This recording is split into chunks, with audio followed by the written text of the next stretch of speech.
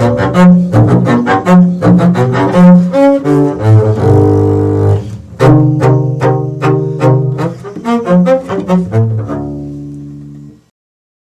Kontrabass spielt selten allein.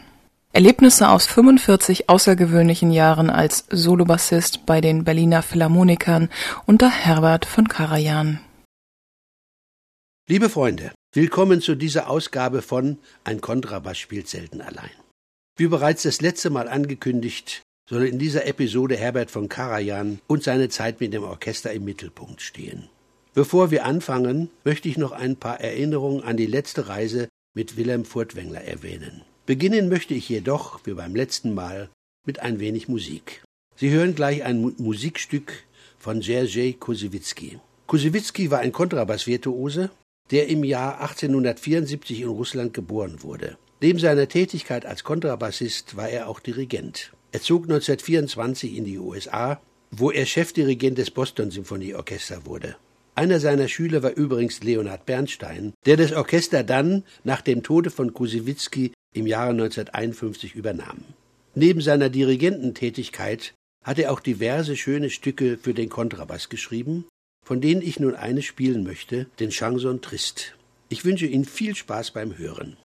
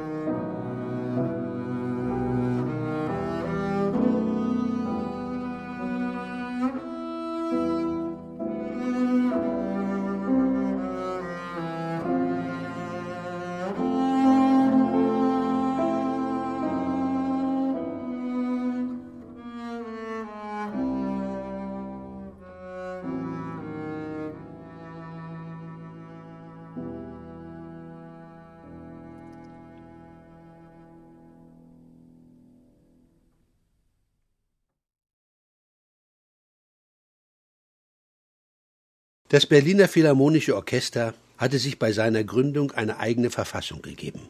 Die Mitglieder wachten streng über diese Rechte, aber auch waren erfüllt von ihrem Pflichtbewusstsein, ihr Leben für die Musik und für das Orchester zu geben. Das wurde natürlich auch von jedem Neuling gefordert. Es war oft nicht leicht und einfach, in dieser verschworenen Gemeinschaft zu leben. Jeder wachte über den anderen und jeder war auch davon überzeugt, der allerbeste Musiker dieses Orchesters zu sein. Die menschlichen Beziehungen waren sehr schwierig, ja manchmal fast unerträglich. Ein Probejahr oder oft mehrere Probejahre waren für den Kandidaten ein Weg durch Feuer und Wasser. Im Frühjahr 1954 machte das Orchester eine Reise. Es war die letzte Reise mit Furtwängler und führte in 21 Tagen quer durch Europa. Wir spielten in den 3 Wochen in so vielen Städten wie Hannover, Bielefeld, Bremen, Amsterdam, Brüssel, Paris, Lyon, Lugano, Zürich, Como, Lausanne, Mailand, Florenz, Perugia, Baden-Baden, Nürnberg, Freiburg und Landau. In Freiburg spielten wir in einer Straßenbahnhalle. Umgezogen haben wir uns in den abgestellten Straßenbahnwagen. Furtwängler hätte eine solche Spielstätte nie als Zumutung empfunden. Er war so besessen vom Dirigieren, dass es ihm scheinbar völlig gleichgültig war, wo und an welchem Ort er das tun konnte. Es war so gut wie jeden Tag Probe und Konzert. Und auch nach stundenlangen Eisenbahnfahrten hätte Furtwängler nie auf eine Probe vor dem Konzert verzichtet. Er selbst brachte an jedem Abend und in jeder Probe den höchsten Einsatz, und wir spielten wie um unser Leben. Die Reise war ein triumphaler Siegeszug durch ganz Europa, und jedes Konzert endete mit unglaublichem Jubel der Zuhörer und mit mehreren Zugaben. Da die Kontrabassisten sehr wertvolle alte Instrumente spielten, überzogen sie diese sofort nach dem Konzert noch auf dem Podium, mit einem dicken Überzug, um sie für den Transport in den Kisten zu schützen. Es war nach einem Konzert in Paris. Das Publikum jubelte, und wir hatten schon die Tannhäuser-Ouvertüre als krönende Zugabe gespielt. Und als dann Furtwängler vom Podium ging, war jeder der Meinung, dass sein Konzert nun endgültig aus sei. Linus Willem, der damalige Solobassist, hatte schon vor jubelndem Publikum sein Instrument in den dicken Bezug eingeschnürt. Als Furtwängler in seiner ungeschickten, vehementen Art noch einmal herausstürzte und wieder das Podest betrat, um mit seinem gewaltigen, blitzartigen Herunterschlag die Meistersinger-Ouvertüre gewaltig in Szene zu setzen. Das Orchester hatte auch sofort begriffen, was der Meister wollte. Er wollte noch einmal einen großen Triumph mit dieser Ouvertüre erringen. Aber unser Solobassist hatte ja schon sein Instrument sorgfältig und umständlich eingepackt. Genauso umständlich musste er nun vor den Augen des Publikums seine Aktion ins Gegenteil verkehren und den Bass, der ja besonders groß war, wieder entkleiden. Da er ja verständlicherweise auch noch sehr nervös war, gelang ihm das auch unter großen Schwierigkeiten, allerdings erst fast zum Ende der Ouvertüre. Ich muss gestehen, dass ich innerlich ein bisschen Schadenfreude empfand, da dieser Herr mich nach dem ersten Konzert in meiner Freude über dieses schöne erste Erlebnis in dem Orchester doch etwas sehr böse behandelt hatte. In der damaligen Zeit musste jeder Musiker des Orchesters sein Quartier für jede Nacht noch selbst bestellen. Und mit 24 D-Mark Spesen am Tag war man darauf angewiesen, sich eine kleine Pension zu suchen. Die Reisen wurden ja nicht extra bezahlt wie bei den Wiener Philharmonikern. Ich denke noch an die endlosen Bahnhöfe in Rom und Mailand.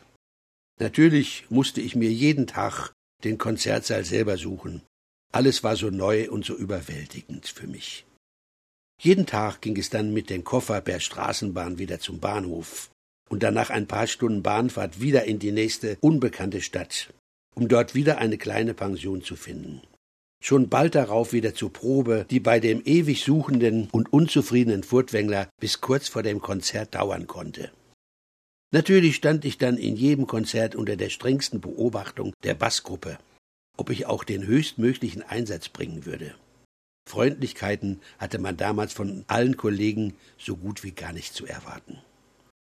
Zum Glück gab es einen Kontrabassisten, Herr Teubner, der mir auch etwas geholfen hat, unterwegs ein Zimmer zu finden und der mir gut zugesprochen hat. Da er selbst ein rebellischer Außenseiter in der Gruppe und im Orchester war, hat mir diese persönliche Zuwendung dieses Herrn noch ein halbes Probejahr eingebracht. Natürlich stand auch ich wieder bei diesem Herrn unter Kuratell. Als wir einen freien Tag in Paris hatten, sagte dieser Herr Teubner zu mir: »Kleiner, heute machen wir einen Ausflug zusammen.« Wir fuhren mit der Eisenbahn zum Schloss Fontainebleau. Aber leider bekam ich dieses gar nicht zu Gesicht, denn im Park angekommen, sagte Herr Teubner zu mir: »Kleiner, ich bin so müde, ich muss mal erst ein bisschen hinlegen«, sagte es, und prompt legte er sich unter einen herrlichen großen Baum und schlief sofort ein. Ich traute mich auch nicht, ihn zu wecken, bis er dann nach einigen Stunden um 5 Uhr nachmittags aufwachte. Ich hatte die ganzen Stunden wachend neben ihm gesessen. Als Herr Teubner endlich aufwachte, meinte er sich reckend und streckend: »Kleiner, jetzt wird's aber Zeit, wieder zurückzufahren«, was wir dann auch taten. Und Herr Teubner sprach sich lobend über diesen schönen, erholsamen Tag aus. Ich musste ihm widerspruchslos zustimmen. Für das Frühjahr 1955 war vom Orchester die erste Amerikareise geplant. Wilhelm Furtwängler sollte die Konzerte dirigieren. Aber er starb überraschend im Herbst 1954. Karajans Stunde war gekommen.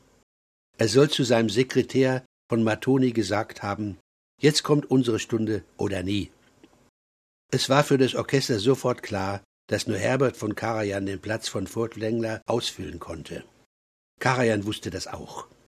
Die Mitglieder des Orchesters hatten damals nie den Gedanken an eine Wahl zwischen diesem oder jenem Dirigenten gehabt, wie später nach Karajans Tod. Es gab nur einen möglichen Nachfolger, und der konnte nur Karajan sein, obgleich es damals vielleicht mehr außergewöhnliche Dirigenten gab als heute. Auch für diese Amerikareise gab es nur einen Dirigenten, der in Frage kam, und das war Karajan. Wir kannten ihn sehr gut. Er hatte das Orchester schon oft dirigiert und dabei immer wieder seine herausragende Persönlichkeit bewiesen. Die Mitglieder des Orchesters waren geschlossen für Karajan. Ich weiß noch ganz genau, dass nur eine Angewohnheit von ihm manche Orchestermitglieder damals störte. Er, Karajan, dirigierte immer abends im Konzert mit geschlossenen Augen. Es fehlte bei ihm damals der persönliche Kontakt zu jedem Einzelnen. Es fehlte auch der unerbittliche, fordernde Blick eines Wilhelm Furtwänglers. Aber das, was man zunächst zu vermissen glaubte, erwies sich dann im Laufe der Zeit als eine ganz andere, geniale Suggestion auf das Orchester. In den späteren Jahren seines Lebens konnte Karajan nicht mehr die Augen geschlossen halten, weil es ihm durch seine Krankheit nicht mehr möglich war, festzustehen. Aber das war dann fast noch schöner für das Orchester, auch für mich, der ich als Solobassist stets mit ihm in Augenkontakt war. Im Gegensatz zu Furtwängler schaute aber Karajan immer milde und glücklich. Während Furtwängler einmal nach dem ersten Satz einer Symphonie den ersten Oboe mit bösem Blick, Gesten und den Worten »Wech, wech« an die zweite Position dirigiert haben soll, reagierte Karajan auf eventuelle Fehler der Musiker gar nicht. Oder er ließ den betreffenden Musiker, dem der Fehler unterlaufen war, am Schluss des Konzertes extra aufstehen und warf ihm mit lächelndem Blick ein Kusshändchen zu. Sollte ein Zuhörer vielleicht einmal einen falschen Trompetenton gehört haben, so war er sicher durch diese Geste Karajans verunsichert, ob der Ton wirklich falsch war. Nach dieser kleinen Abschweifung zurück zur Amerikareise 1955. Karajan nahm diese Herausforderung natürlich sofort an. Er hatte ja darauf gewartet. Er wusste auch ganz genau, was ihm zur beherrschenden Stellung gegenüber allen anderen Dirigenten noch fehlte. Ja, was ihm überhaupt zum absoluten Weltruhm noch fehlte, war dieses Orchester, welches seit seiner Gründung die ganz großen Dirigenten an seiner Spitze hatte.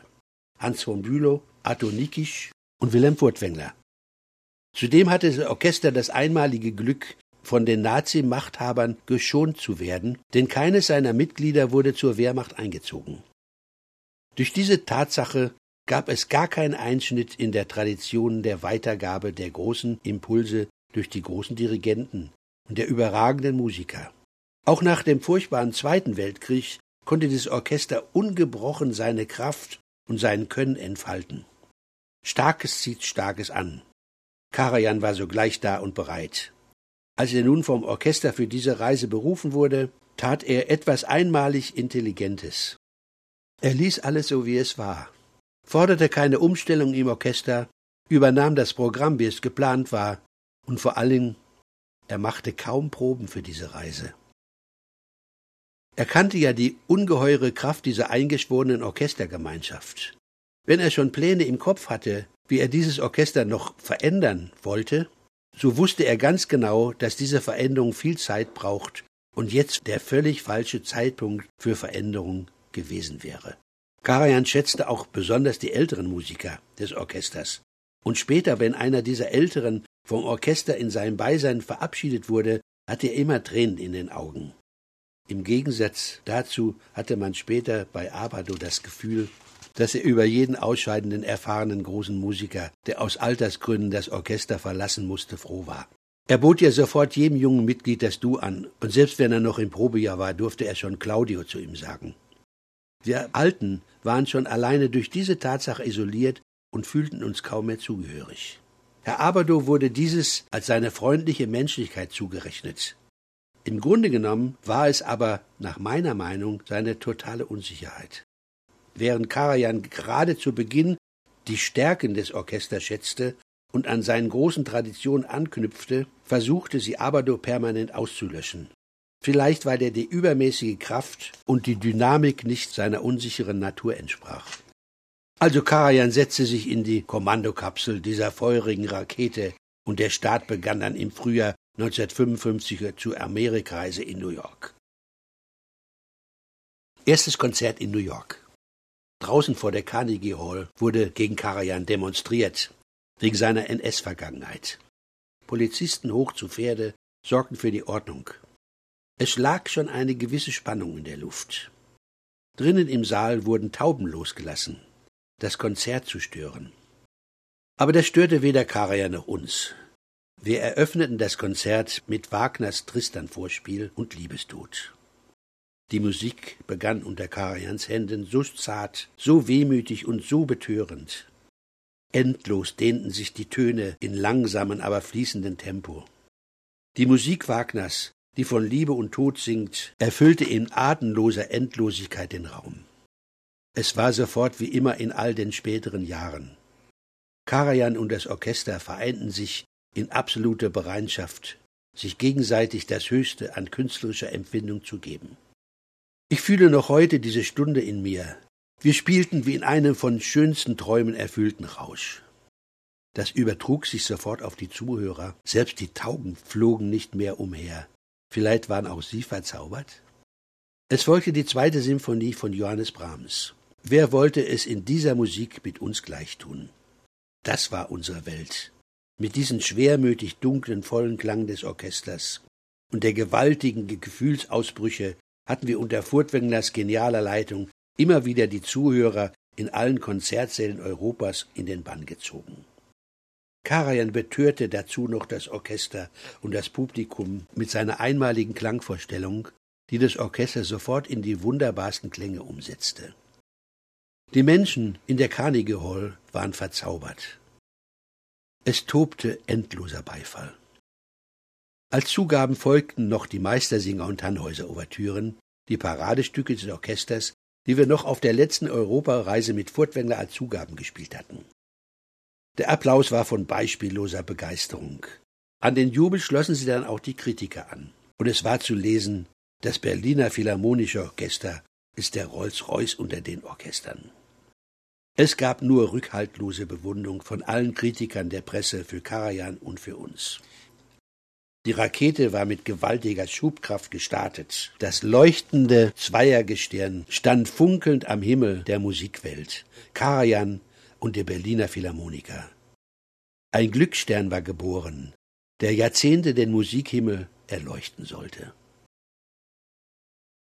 Was dann folgte, nach diesem großen Auftakt in New York, war dann nicht mehr als Konzertreise, sondern eher als ein Feldzug zu bezeichnen. In 28 Tagen spielten wir 24 Konzerte und die so gut wie immer in einer anderen Stadt. Unser Reiseplan bestand aus mehreren Seiten, worin die Städte verzeichnet waren, in denen wir jeweils am nächsten Tag unsere Konzerte spielten, und dazu waren die Entfernungen angegeben, die zwischen diesen Orten lagen. Unser Transportmittel waren ausschließlich Busse, aber nicht die modernsten Greyhound-Busse, sondern alte, fast ausgediente Busse, die ganz oben an der Decke so kleine Schlitze hatten, aus denen man kaum herausgucken konnte. Die Sitze in diesen alten Bussen waren total durchgesessen. Es waren sicher die billigsten Fahrzeuge, die man auftreiben konnte. Ich hatte mir die Mühe gemacht, alle Kilometer laut Reiseplan zusammenzuzählen. Es waren fast genau 10.000 Kilometer, die wir in den knapp 4 Wochen zurückgelegt haben. Jeden Morgen begann gegen 10 Uhr die Busfahrt, die meist gegen 5 Uhr Nachmittag endete. Das war am Tag im Schnitt immer 200 bis 300 Meilen. Mittags hielten die Busse, es waren immer 3, in einem der unbeschreiblichen amerikanischen Kleinstädte an, falls man einen solchen Ort überhaupt mit diesem Namen belegen kann, und machten 1 Stunde Pause. Anfangs versuchten wir noch immer auszuschwärmen, um in einer der kleinen Snackbars etwas Essbares auftreiben zu können. Aber wer dann ein paar Mal eines von diesen unbeschreiblich verkohlten Holzfällersteaks genossen hatte, zog es vor, sich in einer Tüte selbst Verpflegung mitzunehmen. Zum Schluss lebten wir alle nur noch aus Tüten. Während der einstündigen Pause standen die Busse stets dicht hintereinander und niemals waren die Fahrer dazu zu bewegen, die Dieselmotoren auszustellen. Dieses Ansinnen von uns stand ganz außer ihrem amerikanischen Denkvermögen. Wir saßen immer in einer Abgaswolke. Die Hässlichkeit einer solchen Ortschaft mit dem dazugehörigen Straßenverkehr entzieht sich wieder unserem mitteleuropäischen Denkvermögen. Also erreichten wir meist so gegen 17 Uhr unser Hotel. Dieses war in den meisten Städten von einfacher Art, oft sogar primitiv und schmutzig. Natürlich erfolgte die Unterbringung für die jungen Kollegen in Doppelzimmer. Ich war ja noch im Probejahr, welches nach Empfehlung der Bassgruppe 2 Jahre dauern sollte, weil ich mich in den Spielpausen während des Konzertes zurückgelehnt haben sollte und dabei den rechten Arm mit dem Bogen in der Hand lässig habe herunterhängen lassen. Mein eigentlicher Fehler war aber, dass ich mich dem besagten Herrn Teubner wohl oder übel angeschlossen hatte. Dieser Herr war in der Bassgruppe aber wiederum unbeliebt, wegen seiner allzu freien Berliner Schnauze, in Anführungsstrichen. Er schreckte nämlich vor keiner Offenheit zurück in der künstlerischen Beurteilung anderer Kollegen. Immerhin hatte der Herr Teubner es in der Versammlung, die über meine Aufnahme in das Orchester abgehalten wurde, erreicht, das von der Gruppe vorgeschlagene ganze Probejahr auf ein halbes zu verkürzen. Nun brachte es die eben geschilderte Geschichte mit sich, dass ich mit dem Herrn Teubner in Amerika öfter ein Doppelzimmer beziehen musste oder durfte sozusagen. Dieses Gemeinschaftserlebnis mit meinem neuen Freund oder besser gesagt Beschützer, der berüchtigt eigenwillig war, möchte ich nun schildern. Nach einer langen Autobusfahrt kamen wir wieder so gegen 17 Uhr in einem Motel an, welches uns als Übernachtungsort angewiesen war. Natürlich geht keine Ankunft von 120 Personen in keinem Hotel ohne Komplikationen ab, außer in Japan. Aber irgendwann hatte Herr Teubner und ich dann doch unseren Schlüssel fürs Zimmer. Dieses lag, wie es in einem Drive-In-Hotel üblich ist, zu ebener Erde. Im Zimmer angekommen, sagte Herr Teubner zu mir: »Kleiner, lass mal die Rollläden herunter. Die blöden Musikanten brauchen nicht zugucken, wie ich meinen Koffer auspacke.« Er hatte keine hohe Meinung von allen anderen Mitgliedern des Orchesters. Es schaute auch übrigens sowieso niemand zu. Als ich nun diesem Befehl gefolgt war und er dann auch seinen Koffer auspackte, was er übrigens jeden Tag mit der gleichen Sorgfalt machte, kamen aus diesem Koffer merkwürdige Dinge zum Vorschein. Zuerst holte er ein paar Hanteln und ein Expander aus dem Koffer. Herr Teubner war sehr kräftig, legte großen Wert darauf, dass es dies auch so blieb. Darum brauchte er unbedingt die Hanteln auf der Reise. Er war auch am Kontrabass sehr kräftig. Er hatte einen riesigen Ton auf dem Instrument. Er war ein hervorragender Bassist, aber hatte nur mit rhythmischen Stellen so seine Schwierigkeiten. Wobei er dann auch später bei manchen dieser rhythmischen Passagen, wenn er so seine Schwierigkeiten hatte, am Ball zu bleiben, mich fragte: »Wa, Kleiner, hast du auch Schwierigkeiten, wa?« Ich hatte aber gar keine. Also, dann kamen aus dem Koffer allerlei Arten von Bürsten hervor. Für die Schuhe, für den Körper, für die Kleider, harte und weiche Bürsten, kurze und lange. Zu meiner größten Überraschung holte Herr Teubner einen kleinen Hammer aus dem Koffer und schlug einen Nagel, den er auch aus seiner mitgebrachten Sammlung aussuchte, in die Wand und hängte an diesen Nagel ein ziemlich großes, gewichtiges Barometer, wobei er die Worte sprach: »Kleiner, ich muss wissen, in welcher Höhenlage ich mich über dem Meeresspiegel befinde und wie hoch oder wie tief der Luftdruck ist.« Während all dieser Zeit, in der sich häuslich einrichtete, durfte ich nichts machen, außer zuschauen. Aktivitäten meinerseits hätten ihn gestört. Nachdem Herr Teubner erst einmal 10 Minuten seine Hanteln und den Expander in Bewegung setzte, packte er in aller Ruhe alle Sachen aus dem Koffer, wobei er mehrere Waschbeutel, Waschpulver und eine Ansammlung von diversen Seifen im Zimmer verteilte. Nach einer guten halben Stunde meinte Herr Teubner: »Lena, jetzt geht Papi«, so nannte er sich immer selber, erstmal ins Bad und verschwand dort mit einer Ladung Wäsche, Hemden, Socken und einer Wäscheleine. Dann hörte man zunächst Rauschen, lautes Schnaufen, Bürsten, lautes Singen aus dem Bad. Als ich dann nur noch Bürsten, Reiben und laufendes Wasser hörte, war mir klar, dass er nun alle seine Wäsche wusch. Allmählich kam aber schon eine heiße Dampfwolke aus der Türritze, und auf dem Fußboden lief schon das Wasser ins Zimmer. Als ich dann nahe dem Ersticken die Jalousie hochziehen wollte, rief er aus dem Bad heraus: »Kleiner, lass die Fenster zu! Ich will nicht, dass mir einer zuhört!« Als er dann so gegen 18 Uhr endlich prustend und triefend aus dem Bad herauskam, war mir klar, dass es für mich heute zu spät war, dieses auch noch zu benutzen zu können. Als ich dann in diesen Gemach eintrat, sah ich zunächst nichts als heiße Schwaden, und als diese sich lichteten, musste ich feststellen, dass das ohnehin nicht sehr große Badezimmer von lauter Wäscheleien durchzogen war, die mit nasser, tropfender Wäsche behängt waren. Das Wasser stand knöcheltief auf dem Boden, der keinen Abfluss hatte, und in den Schlafraum lief. Als der Herr Teubner dann meinen etwas hilflosen Blick sah, meinte er: »Wa, Kleiner, dir gefällt das doch auch mit mir, wa?« Um 8 Uhr fand wie üblich das Konzert statt. Um 19 Uhr aber war vorher noch eine kurze Probe wegen der Podium- und Sitzverhältnisse. Um 8 Uhr war dann endlich der Moment erreicht, für den wir den ganzen Tag strapaziert worden waren: das Konzert. In der Provinz fanden diese Konzerte auch oft in großen Sporthallen statt. Das Publikum hatte dort ein Abonnement für einen Boxkampf, Holiday on Ice, Rugbyspiel und eben auch für ein Konzert. Und das machten dann eben wir. Es konnte dann schon mal vorkommen, dass in der ersten Reihe eine Mutter mit schreiendem Baby im Verlauf der 5. Symphonie von Beethoven, die wir spielten, stillen musste. Karajan öffnete in solchen Fällen nicht einmal die Augen, rang sich aber auch nicht gerade das Äußerste seiner Gestaltungsmöglichkeiten ab. Zum Schluss beim Umziehen, dieses fand immer unter äußerst primitiven Bedingungen statt, prägte ein Geiger den bedeutungsvollen Satz: »Zum Weltruhm reicht's.« Manchmal fuhren wir nach dem Konzert ein paar Stunden mit dem Bus in eine andere, noch hässlichere Stadt, weil das Hotel dort noch billiger war. Wir bekamen damals pro Tag $12,50 Spesen, wobei uns aber $6 bis $8 für das Hotel abgezogen wurde. Entgegen landläufiger Meinung bekommen wir für die Konzerte auf diesen Reisen keine Extragagen, wie zum Beispiel die Wiener Philharmoniker. Die Reisen sind für uns Dienst.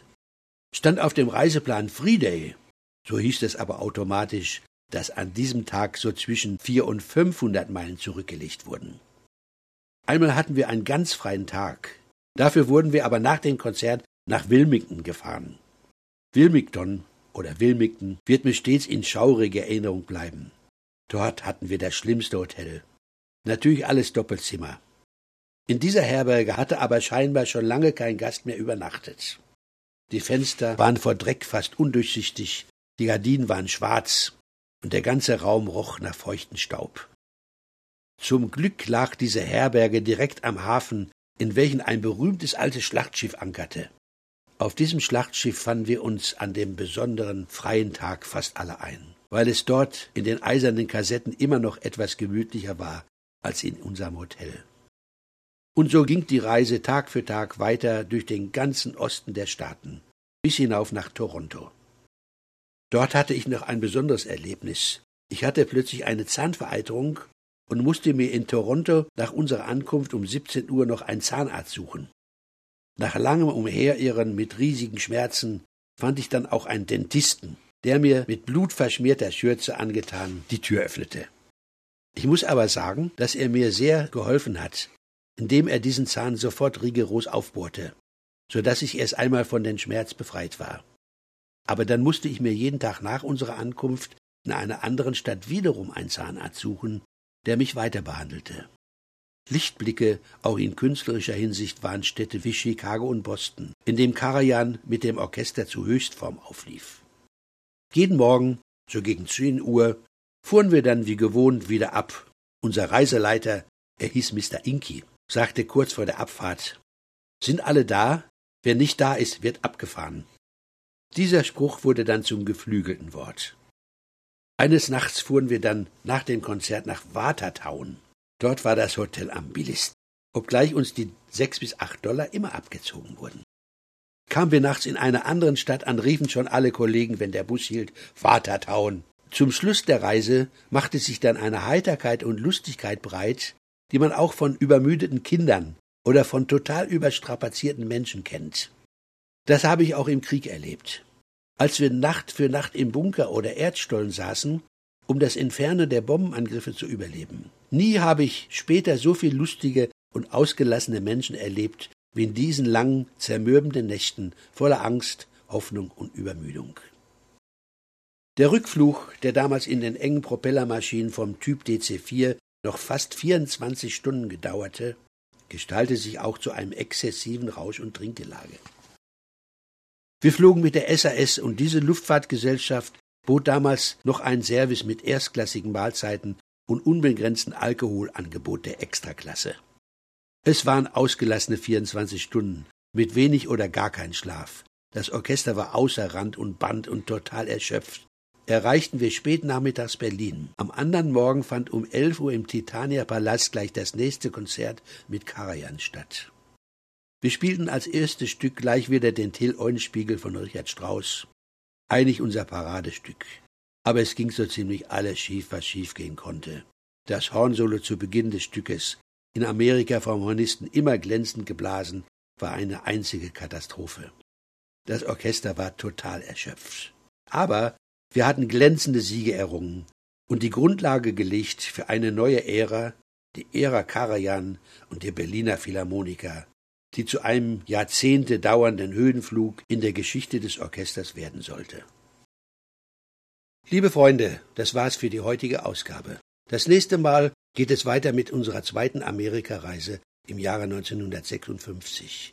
Ich freue mich darauf, Sie bei der nächsten Ausgabe wieder als Hörer begrüßen zu dürfen. Währenddessen freue ich mich sehr über Kommentare auf meiner Webseite. Ihr Friedrich Witt. Sie hörten eine Episode des Podcasts Ein Kontrabass spielt selten allein. Wenn Sie weitere Episoden hören möchten, besuchen Sie doch die Webseite www.friedrich-witt.de. Hier finden Sie auch weitere Informationen und Fotos. Hat Ihnen der Podcast gefallen? Der Autor freut sich über eine Feedback-Mail an mail@friedrich-witt.de oder nutzen Sie die Kommentarfunktion auf der genannten Webseite. Ein kurzer Hinweis zum Schluss. Dieser Podcast ist, wie jedes künstlerische Werk, urheberrechtlich geschützt. Weitere Informationen hierzu finden Sie ebenfalls auf der Webseite. Herzlichen Dank fürs Zuhören und auf Wiederhören bis zur nächsten Episode von Ein Kontrabass spielt selten allein.